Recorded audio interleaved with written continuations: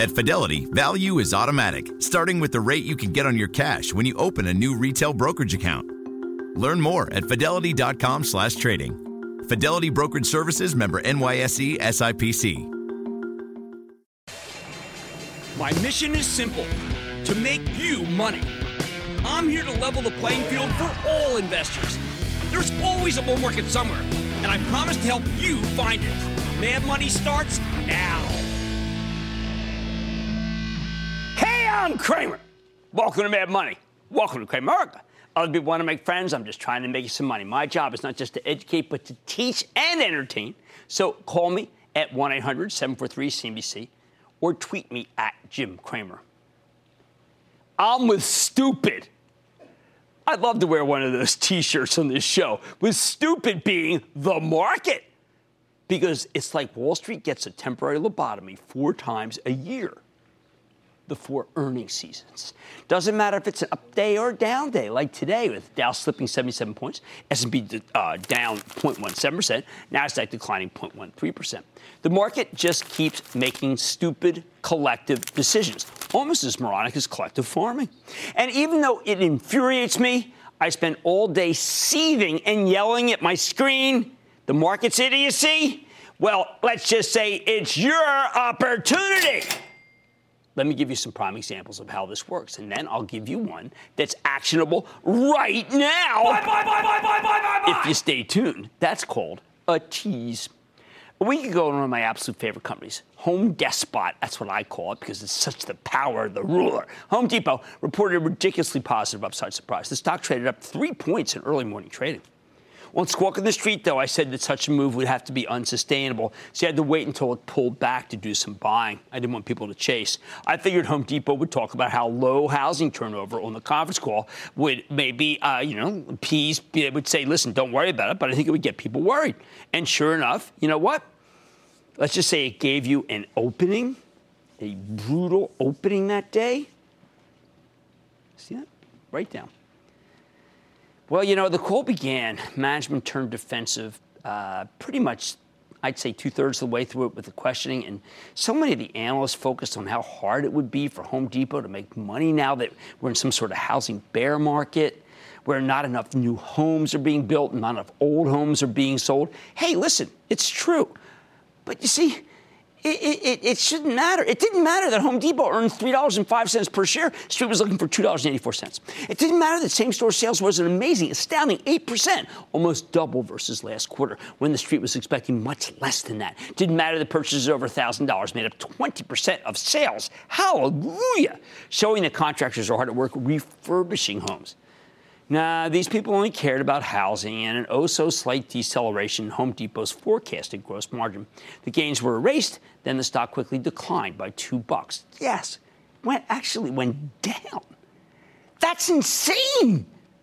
And that would have been a great time to buy because sanity returned a week later. Well, first, Toll Brothers, the huge luxury home builder, blew away the numbers, and that made it clear that housing really is alive and kicking. And now Home Depot stock is up $9 from its low the day it reported. Housing bear market? Maybe yesteryear. Yesterday, it was Lowe's turn, Home Depot's competitor. The company reported a terrific set of numbers, but they weren't terrific enough. And the stock fell 3 points in early morning trading. As it happens, Lowe's closed a division that wasn't really accounted for in the release. Then new CEO Marvin Ellison gave a resounding conference call, and the stock made up its earlier losses. At one point, it was up 10 points before closing up 5. Today, it tacked on another $1.50. We saw the same thing, a few weeks ago, when the bedraggled 3M reported a quarter that showed a nice acceleration from the not-so-hot numbers they gave us last time. We had unloaded some shares in 3M for my charitable trust ahead of the quarter, fearing another disappointing result. But when it came out, I said, oh, darn it, we were kicking and screaming because it finally looked like the stock could stabilize and advance. Decent numbers. Sure enough, 3M rallied up a couple of points in pre-market trading. And I railed at myself for being so darn stupid to sell some of the thing for the trust before the quarter was announced. As the conference call went on, though, 3M made a U-turn, and it started cratering. I was aghast.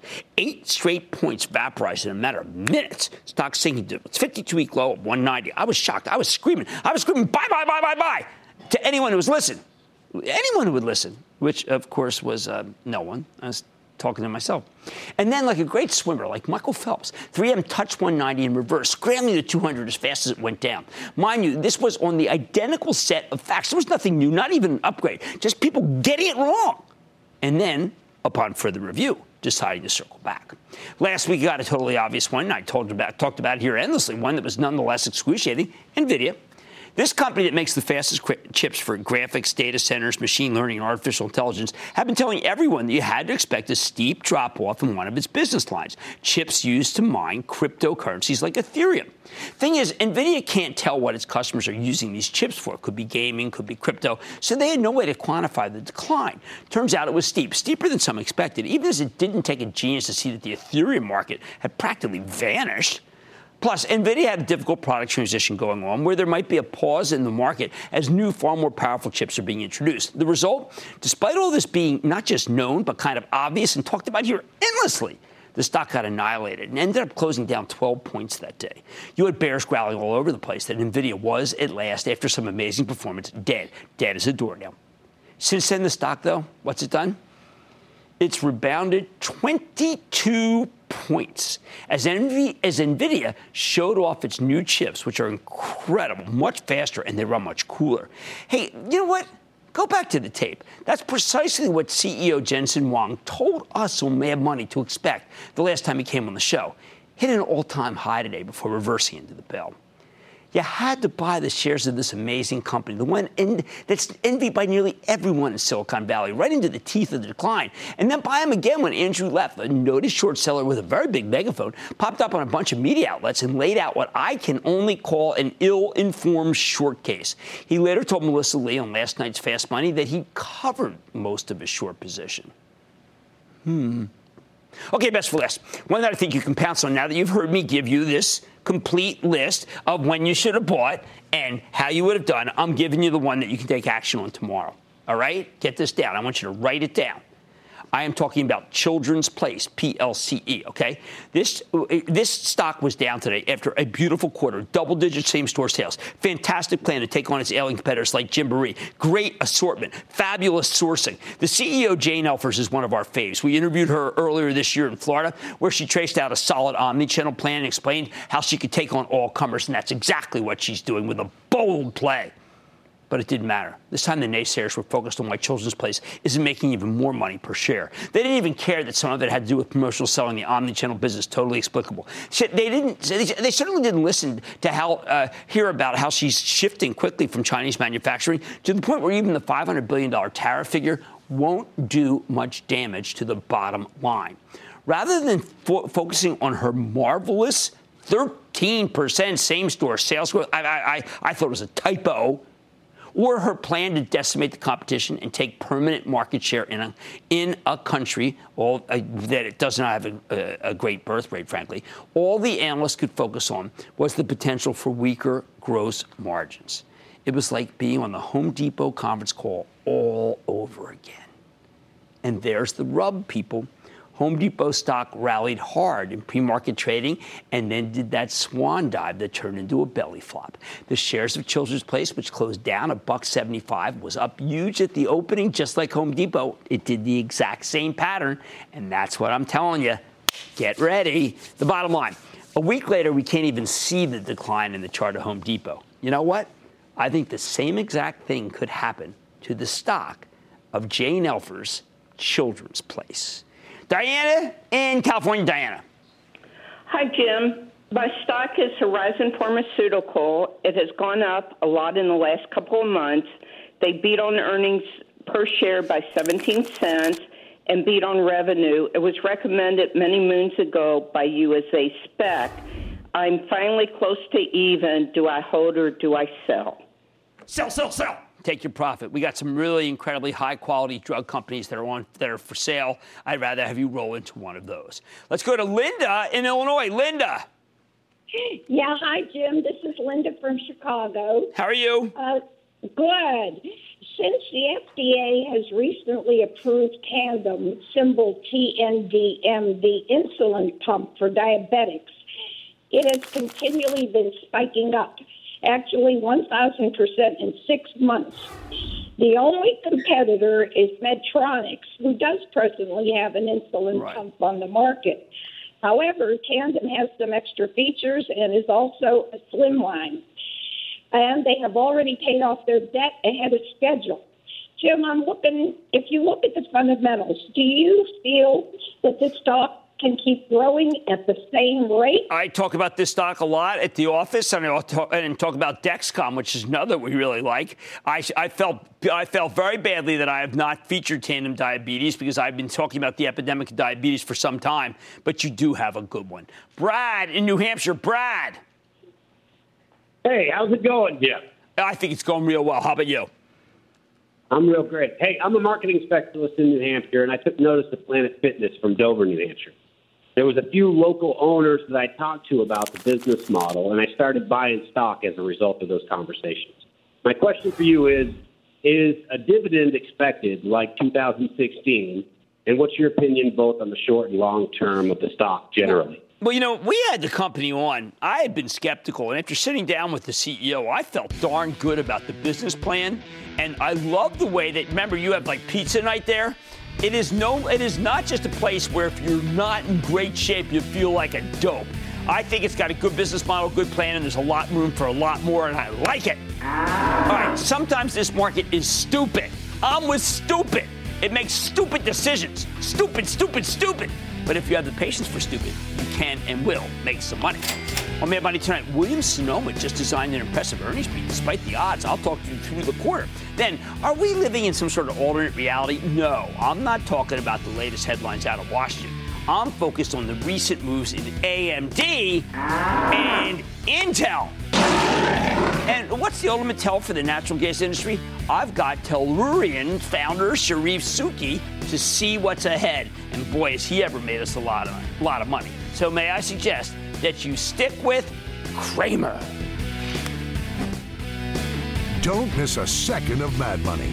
Follow @Jim Cramer on Twitter. Have a question? Tweet Cramer. #MadTweets. Send Jim an email to madmoney@cnbc.com or give us a call at 1-800-743-CNBC. Miss something? Head to madmoney.cnbc.com. At Fidelity, we work to get you a better price for every trade. See how much we saved investors last year at fidelity.com/price improvement. Fidelity Brokerage Services, member NYSE SIPC.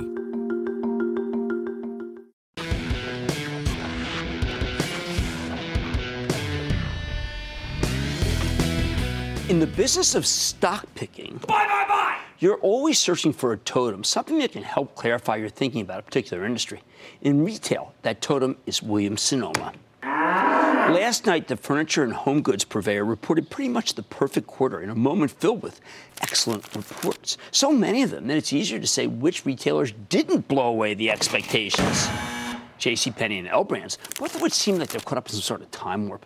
Now, we know retail's had a series of unrelenting challenges over the past few years. A strapped consumer, rising raw costs, Amazon, and now the president's obsession with slapping tariffs on all sorts of merchandise from China. Intellectually, it seems like it should be too much for retail, which was supposed to wilt under these pressures. I think that when I look at the myriad short positions, the bets against retailers, they become crowded, meaning these stocks have way too many people betting against them for all the reasons I just mentioned. Sell. And few retailers more heavily bet against than Williams-Sonoma, with 24% of the float sold short. That's huge. Why not? Strike one, it sells furniture, a dead category for ages. Strike two, it can't compete with Amazon on the scale that the Seattle Giant offers. Strike three, it has tremendous freight costs, something that's been a principal cause of shortfalls. Strike four, it has a heavy mall presence in an era where the mall isn't exactly thriving either, unless you're talking about particular strip malls, which is definitely not Williams-Sonoma. Finally, strike five, a huge percentage of the world's furniture is made in China, and the president's about to put on a 25% tariff on imports of that furniture. Theoretically, that was supposed to be way too much for Williams-Sonoma and its management team, led by CEO Laura Alber, to handle, right? Wrong. The company delivered stellar numbers with accelerating growth, fantastic comps, across all of its many brands, from Pottery Barn to West Elm to the flagship Williams-Sonoma, at least on a 2-year stack basis. And that's how the stock could rally a glorious 16% today, or $10.33.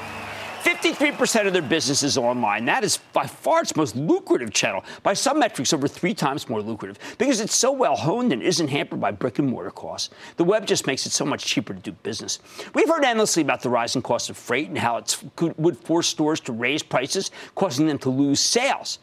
On the call, the analysts who brought up this issue seemed mystified by how management could avoid this painful topic. So management told us, well, they've adjusted.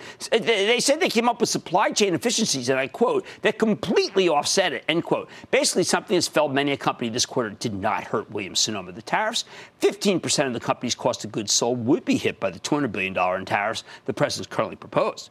Sounds bad? Wait. Williams-Sonoma's on the ball. They're moving production out of China because they have multi-country supply chain. The loser from these tariffs won't be the American consumer. It will be those Chinese furniture factories. Finally, the big drawback with virtual furniture is virtualization. My wife had a tip for the West Elm manager recently when she wasn't allowed to take a chair 440 yards to her home in New Jersey to see what it would look like. She decided not to buy the table and chairs. That was a big sale loss for that store that day. Now she wouldn't have to take the furniture home. She can just visualize it using Williams-Sonoma's fabulous software. A brick and mortar? Here's how Albert explained it to us. When you go into a store and it's wonderful, it helps you make the purchase. And we see our best customers cross-channel. And there's a lot of people just online. There's a lot of people just focused on big stores. We are focused on both, because we know that's how you shop. They're using the good stores as showrooms. The bad ones are being closed aggressively. Why have an unprofitable store in this day and age? Finally, they've added a robust loyalty campaign across all the major brands, and that's likely drawing in more repeat customers. In short, Williams-Sonoma answered every single objection, which is why it's the perfect totem for what's working at this very moment in retail right now. Much more Mad Money ahead, including my take on 2 tech titans, what the performances from AMD and Intel can tell us about the overall tech sector. Then Sharif Suki is considered an energy oracle.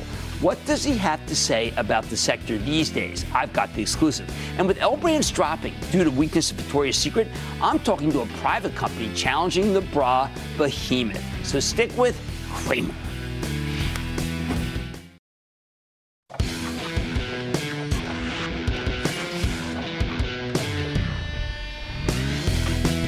Lately, I've heard a lot of people say that we must be living in some sort of bizarro parallel universe.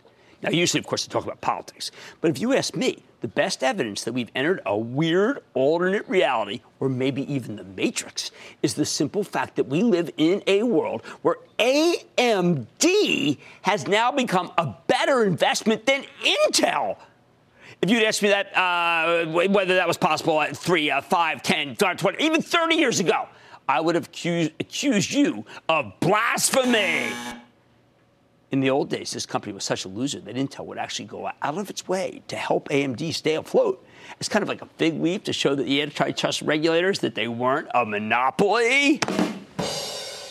For the better part of this decade, AMD was a troubled company with a $2 stock. Intel was the bluest of the blue chip semiconductor names. The idea that AMD might be a better buy, well, let's just say that would have been laughable. AMD had always been second fiddle to Intel in the processor market. They were second fiddle to NVIDIA in the graphics chip market. You had to be crazy to prefer AMD. Boy, oh boy, has that changed. So far this year, AMD stock has more than doubled. Intel, it's up less than 2% year to date. And frankly, AMD's story has been a lot more exciting than Intel's for a while now. 3 years ago, this stock was trading at $1 and change. Now it's over $22. That's giving you a 1,000 plus gain. 15 times the return from Intel over the same period. Who says you can't own individual stocks? Oh, single stock risk of AMD at $1. It's gotten even more pronounced over the past few months as AMD stock keeps exploding higher. It roared 6.65% today to a new high. Intel started getting slammed earlier this summer. And so how the heck did this happen? How the heck did AMD manage to supplant the great and all-powerful Intel? All right, there's really 2 different stories here, so let's start with the rise of AMD. This has been many years in the making. In October of 2014, after struggling for years, the company's old CEO stepped down, and Dr. Lisa Su, previously the chief operating officer, took the helm. The balance sheet was a mess. The company was getting eaten alive by Intel in the PC business and shown up by NVIDIA in the gaming business, and the old management team had been in denial. 4 years ago, Intel was the company reporting blowout quarters, and AMD gave us numbers so bad that the stock would lose 15% in a single session. That's when Su took over. A week later, AMD announced a targeted restructuring plan designed to aggressively cut costs. Then she has said about fixing everything else. Thing is, it can take years to design cutting-edge new products in the semiconductor business. Turnarounds take a lot of time. This one has, though, finally started to pay off, and here's how she did it. First, Su changed the company's whole strategy. For most of its existence, AMD was kind of an also-ran semiconductor company by choice. They'd make commodity chips and then undercut the competition on price. Given that AMD had been losing ridiculous amounts of market share for years, the brilliant, hard-charging Su recognized that this was a lousy business model. Instead, she wanted to compete with Intel and with NVIDIA on quality by designing better chips and releasing new iterations more frequently. That, of course, fixed the balance sheet to do that, and that's what was her job one. Second, she decided to expand AMD's total addressable market, or TAM, by breaking into the data center, doubling down on gaming chips. What a business that is now, and betting on virtual reality. Those are all three red-hot growth markets. Needless to say, it worked. Last year, AMD rolled out their new family of processors for the PC called Ryzen, R-Y-Z-E-M, and these chips were arguably better than Intel's. I didn't believe it. I read the specs. I got schooled. I got schooled in this one. They're taking share in desktops, in laptops, in enterprise computing. Just last week, AMD launched a new version that they claim is the world's most powerful desktop processor. Oh, and Lisa Su's timing here was brilliant. They launched these chips just as the PC market started making a major comeback after spending years in the doldrums. How about graphics chips for gaming? A year ago, AMD launched a new line of graphics processors called Vega, and they've done surprisingly well against NVIDIA. And just like NVIDIA, AMD's graphics chips do more than paint pretty digital pictures. You know, that's one of the wraps. It's just for gaming. These are used for the data center. They're used for machine learning, too. Speaking of the data center, they've gone from having no real presence at all to taking this market by storm. AMD's server processors are now being used by Baidu, by Microsoft's Azure, remember that's their cloud business, and Tencent. Those are three of the 7 top cloud providers. The result, in 2015, AMD's sales were shrinking. Last year, they grew at a 25% clip. Last quarter, they increased by 53%. That's a magnificent accelerating revenue growth, or ARG. Computer and graphics sales were up 64%. The enterprise business up 37%. Can you believe these percentages I'm giving you? The company swung to a profit last year. It's now posting impressive earnings growth. In other words, Dr. Lisa Su is a miracle worker. No, she's the miracle worker. Now, what's happened to Intel? Okay, first of all, a few years ago, when Intel owned the moribund PC market, they decided to start diversifying away from the personal computer. They wanted more exposure to the data center and autonomous driving, so they acquired Altera for the former and Mobileye for the latter. And look, this is not a bad strategy. The Mobileye deal in particular, I find, is genius. The division is now growing at a 37% clip. But because Intel took their eye off the ball in the PC business, it became clear that AMD has leapfrogged them with its latest products. That matters. Personal computers still make up half of Intel's sales. Not only has AMD taken share, they've begun to put pressure on Intel's gross margins. Meanwhile, Intel's experienced a series of delays for a major new product, their next-generation processors. Not good. Those chips were supposed to come out in 2016, but that got pushed back to 2019 because the company had trouble producing them efficiently. Oh, let's not forget the security issue. At the beginning of the year, we found out some of Intel's processors had a flaw that left them vulnerable to hackers, giving AMD a major opening. Some people feel like it slowed down the power of their chips. Finally, there's what I really regret here. The unfortunate business with Intel's now former CEO, Brian Krzanich.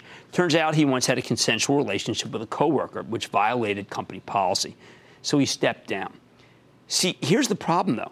Krzanich was a great CEO, an engineer who was trying to return Intel to his glory days. He had a plan. He was executing that plan.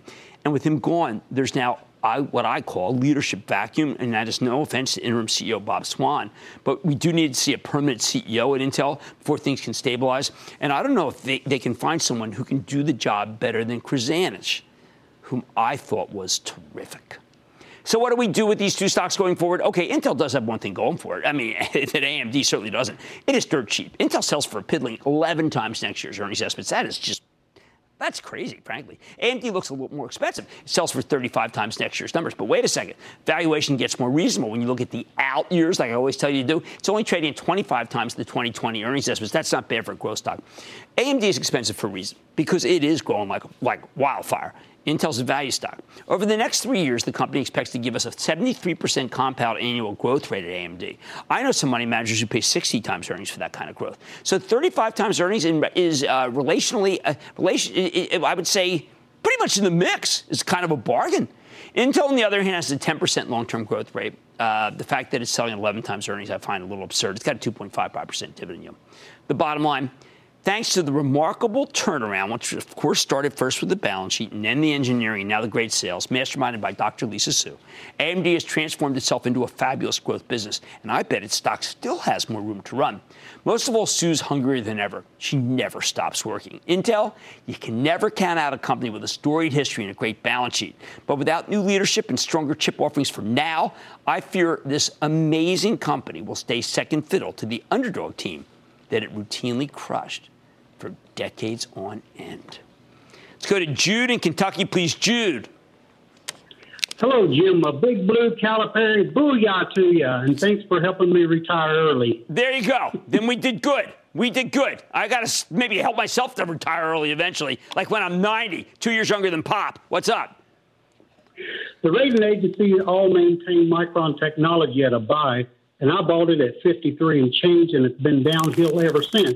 My concern is, should I buy more at this level, or should I sell while I still have my shirt? Micron's the cheapest stock in the S&P 500. Sells at 4 times earnings, 4.2 times next year's earnings. That tells me that people think they can't make the number. The numbers have to come down. That's because of the flash, not because of DRAM. But I would not sell it here. I would buy more when it ticks back down to the 48 level, get a better basis. It is a great company. Now we're going to Michael in New York, please. Michael. Booyah, Jim. How are you? I am good. How about you? I'm very good, thanks. My portfolio has become an M&A mess. What's the matter? Thanks to you, White Wave was a hit. Yes. I have Fox and Disney. I'm involved in that. The Alcala Arconics, the reverse split killed me. But now I'm talking about Oclaro and Lumentum. So basically, it's valued at $9.54. It's a 35% share in the combined stock of Lumentum. Right. Is it worth holding out for Lumentum? No. We're gonna ka-ching that one. And since you follow me closely, you know ActionAlertsPlus.com. What I say for the club, I actually say, listen, buy some Alphabet. I did a great webinar yesterday with my friend Mark Chaikin Money Flow. We both agreed that Alphabet is the cheapest of the big guns. I'd rather have you own that. Okay, I'm giving kudos right now to AMD's Lisa Su for turning the company on. She came on Squawk on the street when the stock was about half of what it was and said, now it is time. Much more Mad Money ahead. Natural gas space has been punished as people worry about tensions with China. But are the worries warranted? I'm sitting down with the only man I know who trusts and would know, and that is Sharif Suki. Remember him, right, from Cheniere? Now he's got a new one. Find out what he's seeing in the space. Then how a private player could benefit from Victoria's Secret, which is owned by L Brand, stumbles. And all your calls, rapid fire. Tonight's edition of the Lightning Round.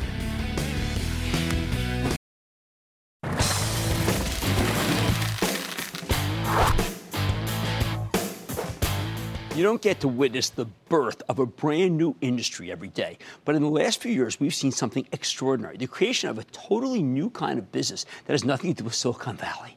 I'm talking about the liquefied natural gas export space. 2 years ago, Cheniere Energy started its first liquefied natural gas, or LNG, shipments. This year, Dominion Energy opened their own facility, and there's more in development, including from Tellurant. That's the company founded by Sharif Suki.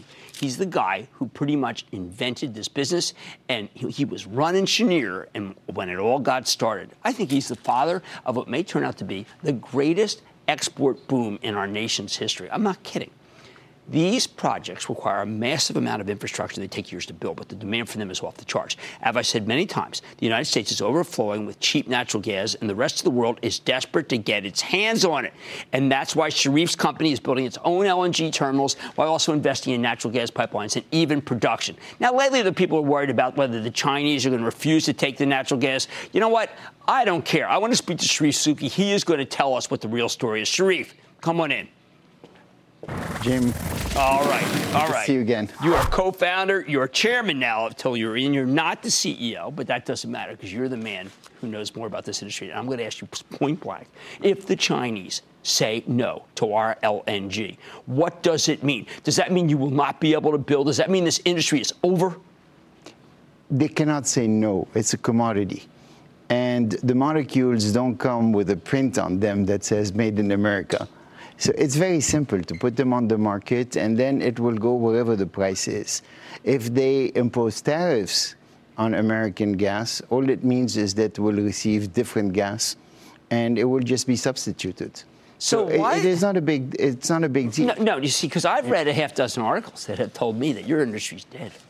No.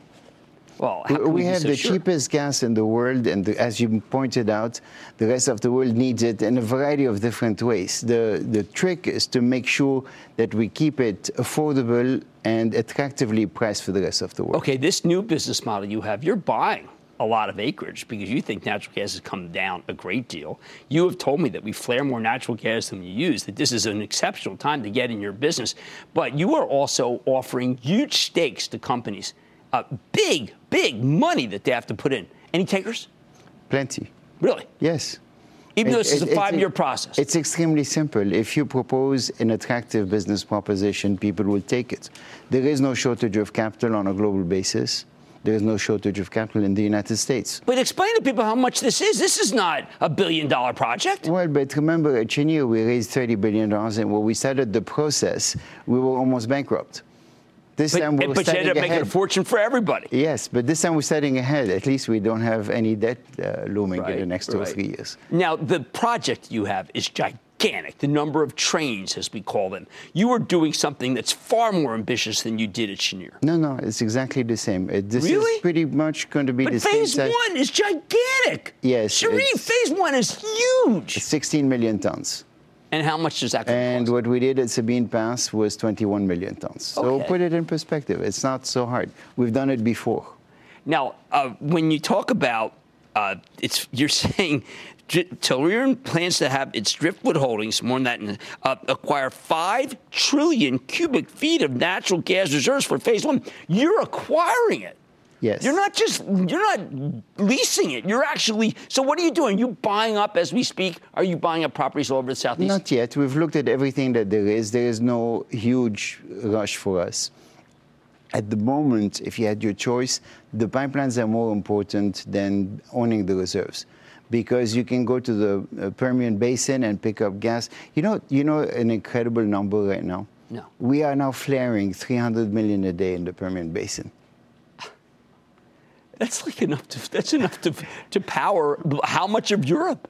It's a pretty significant piece, and it puts us at risk of becoming one of the world's largest flares of natural gas on a global basis. Which is terrible pollution. We need your plant. Why are we not going to the Germans and saying, okay, stop it with Gazprom. We have got the natural gas. You stop those contracts in 2023. We've got it, and you're going to use our natural gas. What, does the president not understand that?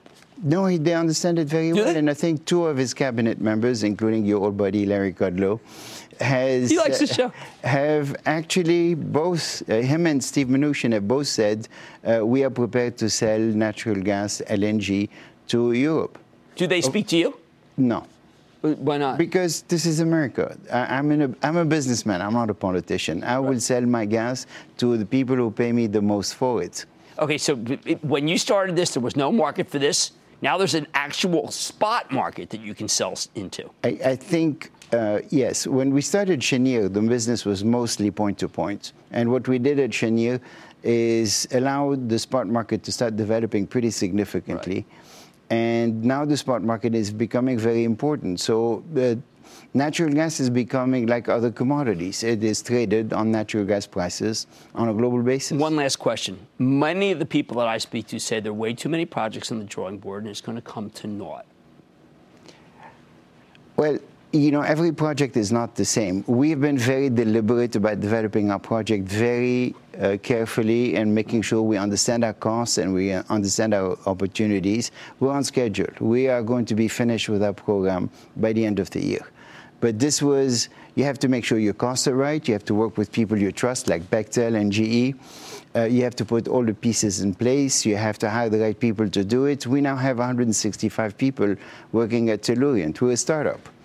And most of these people come from either Cheniere or BG. They used to work either with me or with my partner, Martin Houston. So we have a lot of experience. This man sat here when when his old company stock was at $8. It's probably the greatest hit that we've ever had, other than Salesforce and Regeneron.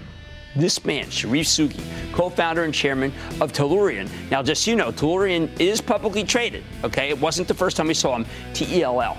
Mad Money's back there for the break.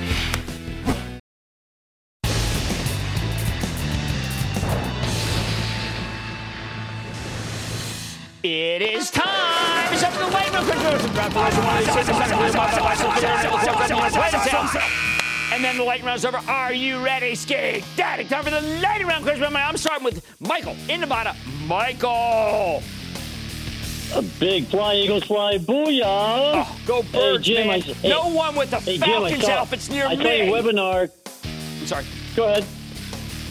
Hey, I saw your webinar concerning with Mark Chalkin yesterday, and I wanted to say I really was very impressed with all your stock picks. Well, look, what's the stock? Yeah, my question concerns a stock that you all were high on, but a little cooling off now. I took a position in CNC, Centene, and I'm not sure if I should add more. All right, well, Michael, I got to tell you, both Mark Chaikin and that webinar is available online if you go to the street, but both he and I felt that it was a great stock, but it may have run too much too fast. I would hold on to it for pullback then, but otherwise, no. I need to go to Mike in New York. Mike! Booyah! Booyah! Ticker symbol GSKE. Transportation. You know what? We are using XPO Logistics. Brad Jacobs' company. That was another name that Chaikin liked yesterday. I think XPO is a much better buy. Let's go to Larry in New York. Larry. Hi, Jim. Thanks for taking my call. Absolutely. The stock I wanted to ask you about is Briggs & Stratton. Hey, look, you see that quarter? They just did a really good quarter. I was very proud of them. They come on. Stock was down, but they put together some good numbers. I think it's the first of many. Let's go to Jim in California. Jim. Hello there. This is Jim. Okay. Go ahead. You're up. It's Jim. I've had Oracle for over a decade, and it was one of the goodies in my portfolio. Oracle. Okay, look, Oracle's an inexpensive stock. I am in search of a catalyst. Salesforce reports next week. I'm in not search of a catalyst. I think it's going to be a good quarter. Let's go to Jerry in Pennsylvania. Jerry. Hey, Jim. How you doing, buddy? Real good. How about you, partner? I'm doing good. I'm from the Still City. Hey, I'm asking about Cleveland Cliffs CLF. Oh, man, how many iterations I've been through with Cliffs. But you know what? I think its time has come and gone. It's had a really nice run. I want you to ka-ching, ka-ching. Let's go to Charlie in Pennsylvania. Stick with Pennsylvania. Charlie. Jim, I've been watching you for over 12 years now. Your financial acumen, I have become a quasi-master of the universe. I am eternally grateful. Holy cow. Man, I hope I live up to that. Thank you. Thank you very much. What's up? Oh, God bless you. Looking at a stock with rising earnings, a recently raised dividend, and I think it should do well with rates that ascend in the near term. That stock I'm looking at is the regional bank, community bank systems. What do you think, Jim? Community bank systems is not that expensive, but it is an unusual situation that it's up a great deal this year. I will defer and suggest you wait for that to come down. It's had too big a run.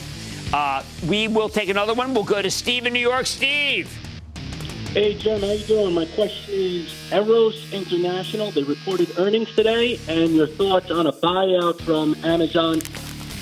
Okay, I have not done the work. I can't opine on it. I've got to do more work. It's a company from India, so I have more work to do rather than cuff it. Let's take one more. Let's go to John in New York. John. Oh, Joni. Go ahead. It's Joni. Joni in Rochester, New York. Okay. Hi, Jim.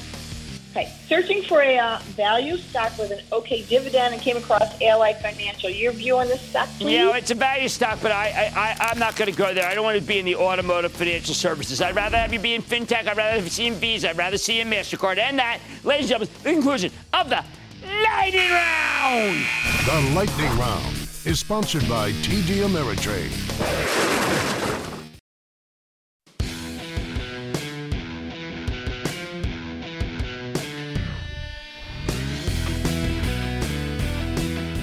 last night, L Brand slashed its guidance, dragged down by weakness of Victoria's Secret. Stock got tossed in the wood chipper. It lost more than 11% today. Nearly every other apparel retailer with halfway competent management has been making a killing here. So why does Victoria's Secret keep struggling? Have bras gone out of style? Seems unlikely. Maybe this particular brand simply lost its cachet.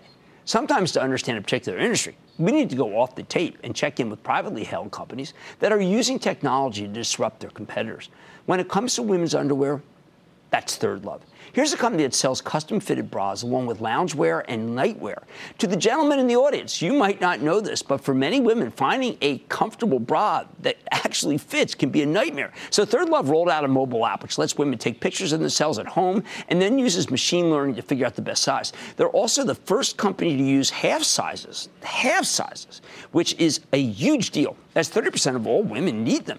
That's why Third Love's been growing like crazy. In fact, this startup is already profitable. So let's take a closer look with Heidi Zak. She's the co-founder and CEO of Third Love, who's upending the entire bra industry. Ms. Zak, welcome to Mad Money. Thanks for having me. Okay, Heidi, most of our audience skews toward men. Yeah. And for me, I said, when I saw this, I said, half size, what's the big deal? But most of my staff skews women. And they said, Jim, nobody else has half sizes. How can that be? And how'd you think of it? Well, we use data, so we collect a lot of data, and what we saw is a lot of women were falling in between traditional cup sizes. And if you think about it, shoes have half sizes, obviously, right. So why shouldn't bras? And that's really how it came about. It's very hard for a brick and mortar retailer as well to carry half sizes because it would be a lot more SKUs for them. Okay, now this is important. How many do you have, and why can you carry so many? So we have over 70 sizes. To put that in perspective, Victoria's Secret has 36, so we have more than double. All right. Now, on March of this year, March 30th, Leslie Wexner, founder of Victoria's Secret, gave an interview to the Financial Times. He was asked, by the journalist, about the predictive power of data and algorithms. He poo-pooed the relevance. He said that he was just dismissive and it didn't really matter. How do you feel about that? So I disagree. I think we built our business using data, and data drives all the decisions we make. So from product development, inventory management, marketing, personalization, we use data to create segments of customers and then use really targeted marketing to speak to each individual woman. Could that be in part because of the couple of years you spent at Google? Perhaps. It might be. Or at MIT? That too. Okay, so where are we in terms of what people are willing to spend? Because we've just gone through a period where we found that apparel spend is the single hottest area of all areas in America. You seeing the same thing?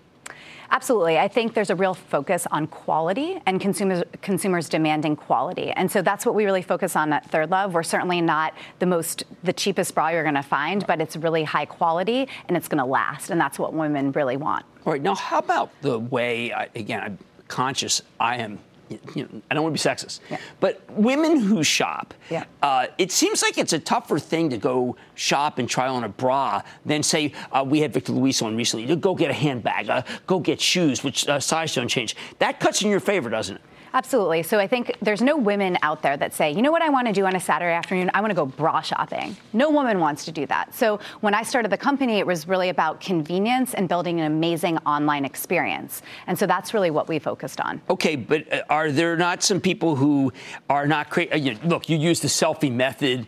It seems to me that it seems minimally invasive, isn't it? So what we actually have is a fit finder. The app was something we had in the early days. Today we have a fit finder. A woman answers 10 to 12 questions in under 60 seconds. And using the data we collect and algorithms we've developed internally, we'll recommend her size down to the half cup and the style meant for her body. And so we're using all that data and we get smarter. With every woman who does the fit finder, we become smarter and smarter. We've had over 10 million women do our fit finder. All right, then tell me, with 10 million women, is there a wait list to get your product? So we launched 25 new sizes in June. We had close to 1.5 million women on a wait list for all these new sizes. And I get asked the question, how did you figure out what new sizes to launch in bras? We looked at the data. The top 25 sizes, we developed those, we launched those, and we sold out in under 30 days. Jeez, that's incredible. Yeah. Now, Leslie Wexner often says that men don't ever go to Victoria's Secret to pick up bras except for right before Valentine's Day and right before Christmas. Yeah.